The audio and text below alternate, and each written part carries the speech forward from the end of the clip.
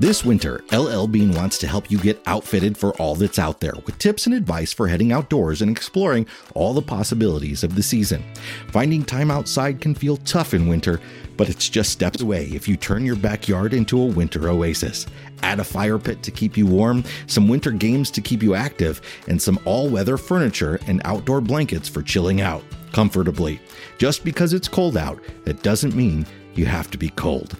For more fun ideas, easy how-tos, and inspiring stories, visit llbean.com/guide.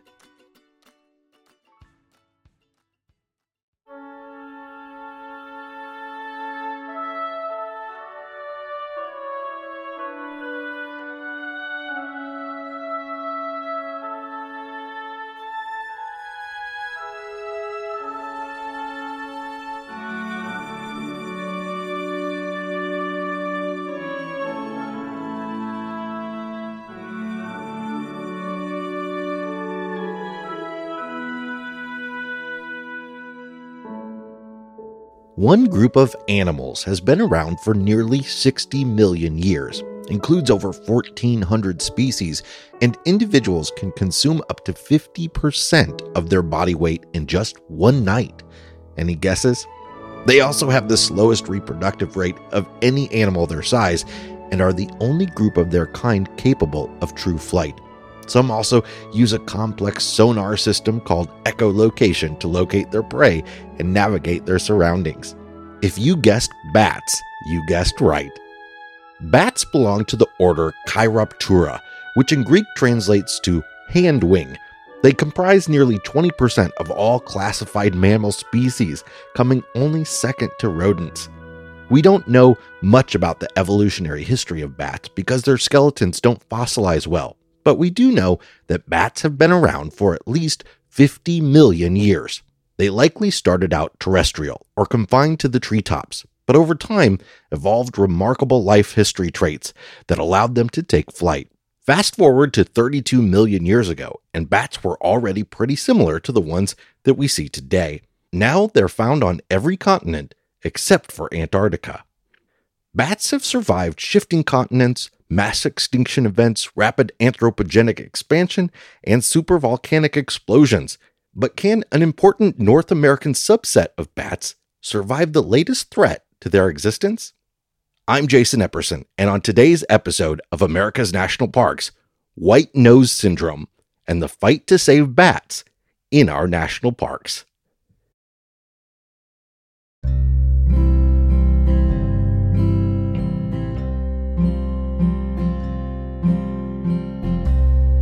The United States is home to more than 50 different bat species. They can be found in trees, attics, barns, cliffs, caves, mine tunnels, and even abandoned nuclear reactors. 3 states even have their own appointed state bat: the Mexican free-tailed bat for Texas and Oklahoma, and the Virginia big-eared bat for Virginia. National parks provide safe havens for these unique mammals. There are 50 national parks that have more than 10 different species of bats, and some are the only protected area of habitat for those that are rare or have small ranges. Bats have gotten a bad reputation over the years. Across numerous cultures, they're associated with death, darkness, evil spirits, and trickery. You may have heard some downright scary facts about them that are only partially true. For example, bats were once thought to have a high prevalence of rabies. Less than 1% of them have the disease, but biased testing methods when scientists were first collecting specimens made it seem like this percentage was much, much higher. That being said, bats are responsible for most human deaths caused by rabies. Bats are elusive, so coming into contact with one likely means it's sick. Your best bet is to stay away. Bats also have a reputation for being bloodthirsty, but out of over 1,400 bat species, only one drinks blood. The common vampire bat has fascinated humans for generations and has entered our pop culture sphere through characters like Dracula. This has perpetuated the false narrative that bats not only consume blood, but do so in a violent manner. This simply is not the case. The common vampire bat is found in Mexico, as well as Central and South America. They're primarily interested in getting blood from large mammals, who often don't notice that the 1.2 ounce, 3.5 inch bat has come for dinner. Lastly, bats aren't as blind as we often think. Bats actually have pretty good eyesight, and no species is completely blind. Some can even see better than humans. However, there are some that can only detect low levels of light. Many bats rely on echolocation, a process which helps them navigate complex and poorly lit surroundings. They emit an ultrasonic pulse using a special muscle in their larynx, the voice box. They then compare the outgoing pulse to the returned echoes using a flap of skin in their external ear and respond accordingly. Using it, bats can chase down prey, fly together while constantly maintaining a 3-inch distance from one another, and avoid objects as thin as a fishing line.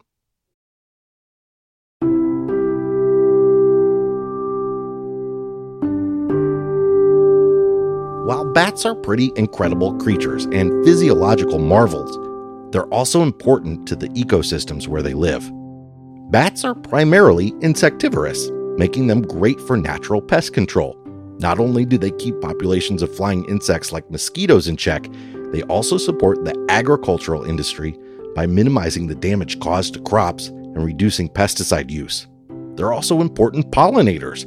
For some species, like the iconic giant saguaro cactus in Arizona, they are the only pollinators.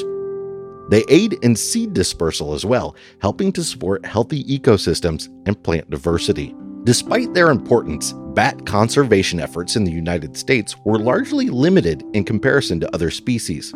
That started to change in 2007, when scientists noticed something very peculiar in bat colonies just outside of Albany, New York. Researchers weren't quite sure what they were dealing with. Staring back at them were bat faces covered in what looked like a powdery substance, and at their feet were countless dead bats. Upon closer look, some even had the substance on their wings and ears. This was unusual and something that hadn't been reported in North America before. As word spread of the issue, a recreational caver came forward with a photograph they had taken in nearby Howes Cave in 2006. In that photo, a bat with the same powdery substance on its face. Now knowing that this deadly mystery powder had been around for at least a year, scientists worked quickly to collect individuals who had succumbed to the disease from 18 different sites. Investigation revealed the powdery substance to be a fungus. Across all 4 bat species represented, the hyphae or body of the fungus had replaced their hair follicles, sebaceous glands, and sweat glands, eventually invading surrounding tissue. They named the condition white nose syndrome by its obvious appearance on the muzzles of bats who were infected. Scientists discovered that the fungus spread through contact, which explained why so many bats were suffering from the disease. They could pick up the fungus from the cave itself or from a bat of the same species that was already exposed. Given that one cave can have thousands of bats, it increased the severity of the issue. Exposure in just one cave potentially meant the loss of thousands of individuals, and in some cases, an entire species. Genetic and morphological analysis in 2008 suggested that the fungus was a member of the genus Geomyces, a group of fungi that prefer colder temperatures and are known to colonize the skin of animals. In 2009, scientists classified the fungus as a unique species that hadn't been previously described. They gave it the Latin species name Destructans due to its destructive nature. By that point, white nose syndrome had already been confirmed in 8 additional states. Genetic tools provided greater understanding of the relationship of Geomyces destructans to its fungal relatives. Analysis in 2013 showed that it was actually closely related to the genus Pseudogymnoascus, hence its name was changed to Pseudogymnoascus destructans, or PD for short. White nose syndrome caused by PD was spreading fast and wiping out 60 to 100% of the bats in the caves where it was found. A well-studied colony of bats near Lake George, New York, plummeted from 185,000 individuals to a mere 2,000 over the course of 3 years. PD is now in 38 states and at least 7 Canadian provinces. It's been identified in 11 different species. Within the U.S. National Park System, white-nose syndrome has been confirmed in over half of the 420 units they manage. We'll be back in a moment, but first, a quick break for a message from our favorite place to search for the best campground for your national park adventures, Campendium. Campendium lists virtually every campground in North America and every type of campsite you can imagine, from remote backcountry tent sites to RV parks with water slides and pickleball courts. You can search by price, including free or by self-service, elevation, whether pets are allowed. Dozens of different search filters will bring you detailed user reviews so you can find the best campsite for your trip.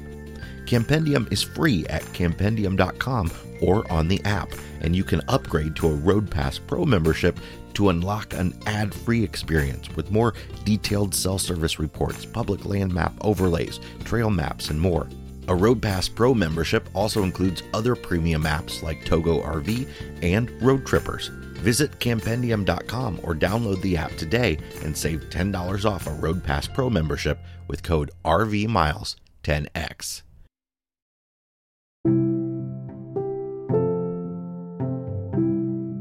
So how did this happen? Why is white-nose syndrome so prolific? Where did it come from? And what can we do to combat it? Long story short, no one knows where PD came from. Researchers are unsure if it's always been around or if it was introduced and subsequently spread. The most recent research suggests that it came from Europe and wasn't in North America until the last couple of decades.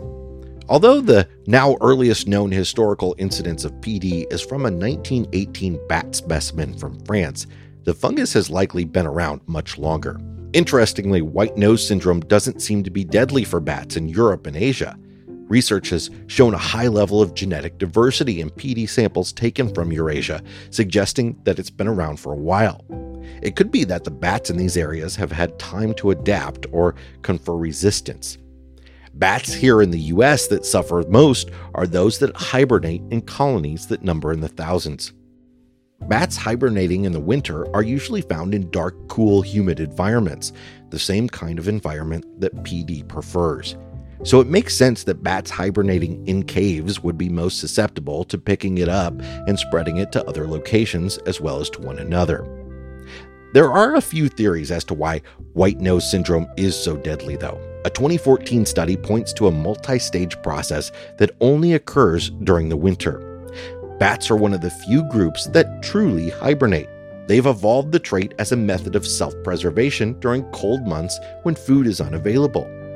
Most animals, including bears, don't actually hibernate. They oscillate in and out of a period of inactivity called torpor. Torpor is voluntary and typically doesn't last longer than 24 hours. Hibernation, on the other hand, involves an extended state of torpor that leads to complete dormancy of the body that can last for several days. Bats will lose up to half their body weight when hibernating, and their heart rate will drop from 250 beats per minute to just 10. Ideally, they'll only use 2% of the energy they would normally use if they were active. However, if they're exposed to PD, bats become unable to successfully hibernate. They first experience elevated levels of carbon dioxide and potassium in their blood, which doesn't appear to affect them much. Once the fungus starts to destroy their hair follicles, glands, and skin, they're unable to remain in torpor long enough to reach a state of hibernation. Waking up has the benefit of clearing out the carbon dioxide in their blood and balancing their pH, but all this takes up the precious energy and fat reserves they need to make it through the winter. Infected bats will use 2 times more energy than uninfected bats. They eventually die in large numbers from dehydration and starvation. Some leave their hibernaculum out of desperation to find food, but lack of insects and exposure to cold often results in death.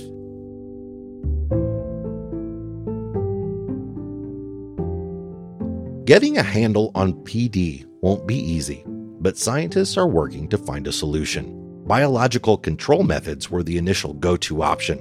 The idea was to identify a compound or bacterium that could be applied to bats to inhibit the growth of PD. One 2014 study showed that a bacterium known to have an antifungal activity inhibited PD growth in bat tissue. However, this experiment was done in a lab with well-controlled environmental variables. Though successful during proof of concept, its application wasn't as effective. A 2019 study was able to overcome this limitation by testing the exposure of a probiotic bacterium on living, free-flying bats. 9 bats were treated with the probiotic, while 29 weren't. Those that were treated were 5 times more likely to survive post-hibernation than their untreated counterparts. Unfortunately, the amount of biological agent needed, potentially unintended consequences to fragile cave environments, and the need to expose bats to the bioagent when they're already hibernating would make this kind of option difficult to implement. Vaccines are another potential course of action.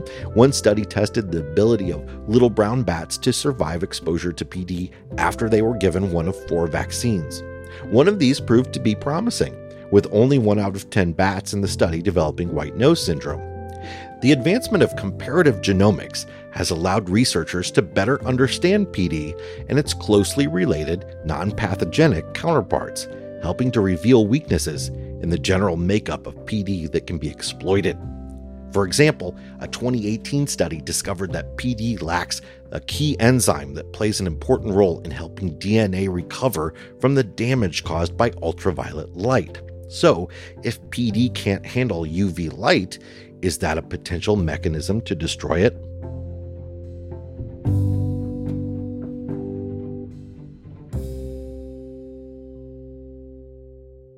There's a lot of work ahead as agencies and organizations build grant programs to support the elimination of white nose syndrome.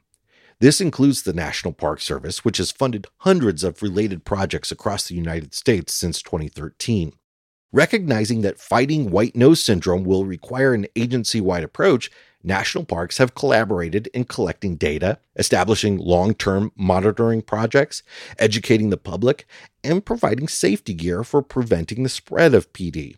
From Mammoth Cave National Park to Isle Royal, from Mount Rainier to Sagamore Hill National Historic Site, parks with diverse natural resources important for bats are prioritizing conservation measures. There's always the long-standing hope that bats will adapt and evolve resistance to PD. But for now, bats need all the help they can get. That includes help from you. There are several courses of action you can take to assist in bat conservation. First, if you enter a cave for any reason, make sure all your gear is clean and be sure to decontaminate it once you leave. You can decontaminate clothing and gear by submerging it in hot water for 5 minutes or using standard cleaning products like bleach. There have been widespread cave closures to prevent the spread of PD. If a cave is closed, take it seriously. Even if not closed due to white nose syndrome, hibernating bat colonies can be sensitive. White nose syndrome has already caused the death of millions of bats, so any healthy colonies are a win for bat conservation. You don't want to disturb them. You can also brainstorm. The U.S. Fish and Wildlife Service ran the White Nose Syndrome Challenge in 2019. Open to the public, they welcomed any ideas to eliminate or weaken PD. Keep an eye out for this campaign in the future. You don't have to be a bat expert to apply, just someone with an idea that could stop PD in its tracks. You can also support bats in your community by putting up a bat box, minimizing the use of pesticides in your yard, and turning off any unnecessary lights that might be distracting. If you find a dead or dying bat, you should leave it alone and contact your local wildlife agency immediately. And of course, you can spread the word. There are many misconceptions about bats, creatures that are an important part of our ecosystem and facing an unprecedented loss in numbers. The more people that know about them, the more opportunities there are to conserve them. You can start by sharing this podcast episode with friends and family, or checking out all the educational resources available online. We'll link to some in the show notes for this episode. This episode of America's National Parks was written by Dr. Charlotte Hacker. Kelsey Skomberg is our script editor, Peter Shien is the author of our theme music and our audio editor, and I'm your host, Jason Epperson. If you enjoyed the show, please consider leaving us a rating and a review. If you're new here, make sure to subscribe to the podcast to get new episodes delivered to your feed. If you're looking for photos and tips about visiting national parks, check out our America's National Parks Facebook group. And if you're interested in RV travel, we hope you'll also check out our RV Miles podcast and YouTube channel. Today's show was sponsored by LL Bean. Follow the hashtag #BeAnOutsider and visit llbean.com to find great gear for exploring the national parks. And by Campendium. Find listings and reviews for thousands of campsites for your next national park adventure at campendium.com.